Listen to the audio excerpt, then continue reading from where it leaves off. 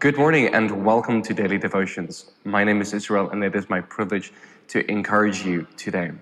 Following on with Pastor George's Chain Breakers series that he started yesterday at church, we are starting a brand new devotion series that we will be unpacking over the next 3 weeks with the same title, Chain Breaker. I'm so excited to be looking at this topic with you. Tune us every weekday at 7 a.m. as we look at this topic further. Freedom is at the heart of the gospel. It is central to the themes of Scripture, and it is central to the ministry of Jesus in our lives, even still today. From Genesis to Revelation, we can see a theme of freedom woven all throughout Scriptures. Freedom is important because a mere 3 chapters into Scripture, humanity gave up their freedom in an attempt to become something more, in an attempt to make themselves greater. Perhaps at the very heart of us falling to bondage is a dissatisfaction to simply be, to simply abide, to simply live. It seems to me that the less we're able to just simply be, the more that we end up chaining ourselves up. It is often in our human attempt to be more that we start embracing things that ultimately leads us into captivity. You see, being and finding our being in God means that we embrace the words of Psalm 46, verse 10, "Be still and know that He is God." It is in being dissatisfied that we end up picking up addictive habits to try to medicate our dissatisfaction, and we just end up chaining ourselves up. All throughout the Old Testament, we can see the effects of their spiritual bondage. The Israelites going after experience of physical slavery, physical exile, physical captivity, reflecting the spiritual captivity that humanity has been put into bondage to. But all throughout the Old Testament, in the midst of this suffering, in the midst of this bondage, a promise is given that one day a Messiah will come that will liberate humanity. At the beginning of Jesus' ministry on earth, he announces to the Israelites that he was the one that they were looking for, the prophesied Messiah that would liberate humanity from his bondage. And we can read the story in Luke chapter 4, and we see in the story that Jesus does this by reading a prophecy from the book of Isaiah chapter 61. This passage would have been well known to the Israelites as a prophecy of the eventual Messiah that will come and liberate them.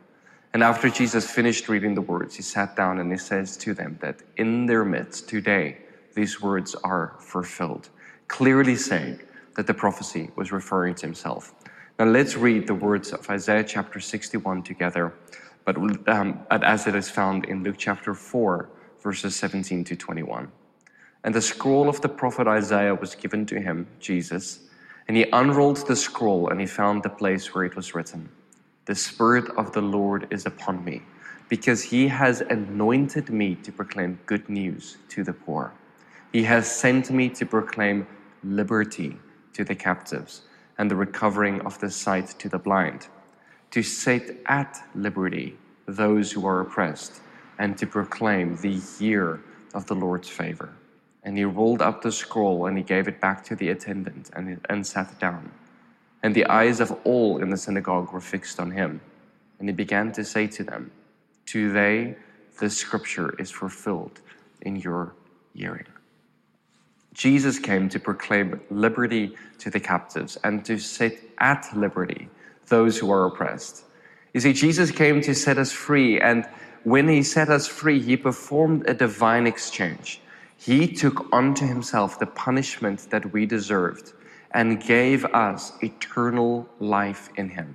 We see this in passages like John chapter 3, verse 16, "For God so loved the world that he gave his only begotten Son, so that whoever believes in him will not perish but have eternal life." You see, no longer do we have to be dissatisfied in abiding, dissatisfied in our mere humanity. We are now a free creation, a brand new creation called to abide in the Word of God, so that we may learn the truth of God and so that the truth may set us free. But the thing about freedom is that freedom isn't a principle to understand. It is a truth to be lived out. You have been given freedom, but you also need to start living as someone that have been set free.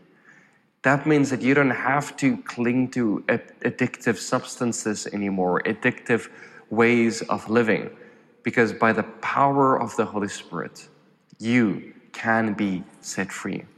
Freedom also comes with a responsibility. You see, lived out freedom requires wisdom. There are so many instances where we are warned about how we live our freedom out. Scripture tells us to not let our freedom cause those around us to stumble. And it even says that we should use our freedom to serve those around us. Galatians chapter 5 verse 13 says, "For you were called to freedom, brothers. Only do not use your freedom as an opportunity for the flesh, but through love to serve one another." We're also taught that freedom doesn't mean we can just do anything we want. It teaches us that some things that we deem acceptable in our freedom may actually not be the best for us. 1 Corinthians chapter 6 verse 12 says, "All things are lawful for me." That means everything's allowed, but not everything is helpful. All things are lawful for me, but I will not be dominated by anything. You see, the chains that once held us in bondage have been broken through the ministry of Jesus. We are set free for the sake of freedom. Galatians chapter 5 verse 1 tells us, "For freedom Christ has set us free. Stand firm therefore, and do not submit again to the yoke of slavery." Do not let freedom cause you to use that freedom to once again submit your life to spiritual slavery. You have been set free, you've been made free for the sake of freedom. But the prophecy that Jesus read doesn't stop there. It contains more. Isaiah chapter 61 verses 3 to 4 says, "To grant to those who mourn in Zion, to give them a beautiful headdress instead of ashes, the oil of gladness instead of mourning, the garment of praise instead of a faint spirit, that they may be called the oaks of righteousness, the planting of the Lord, that he may be glorified.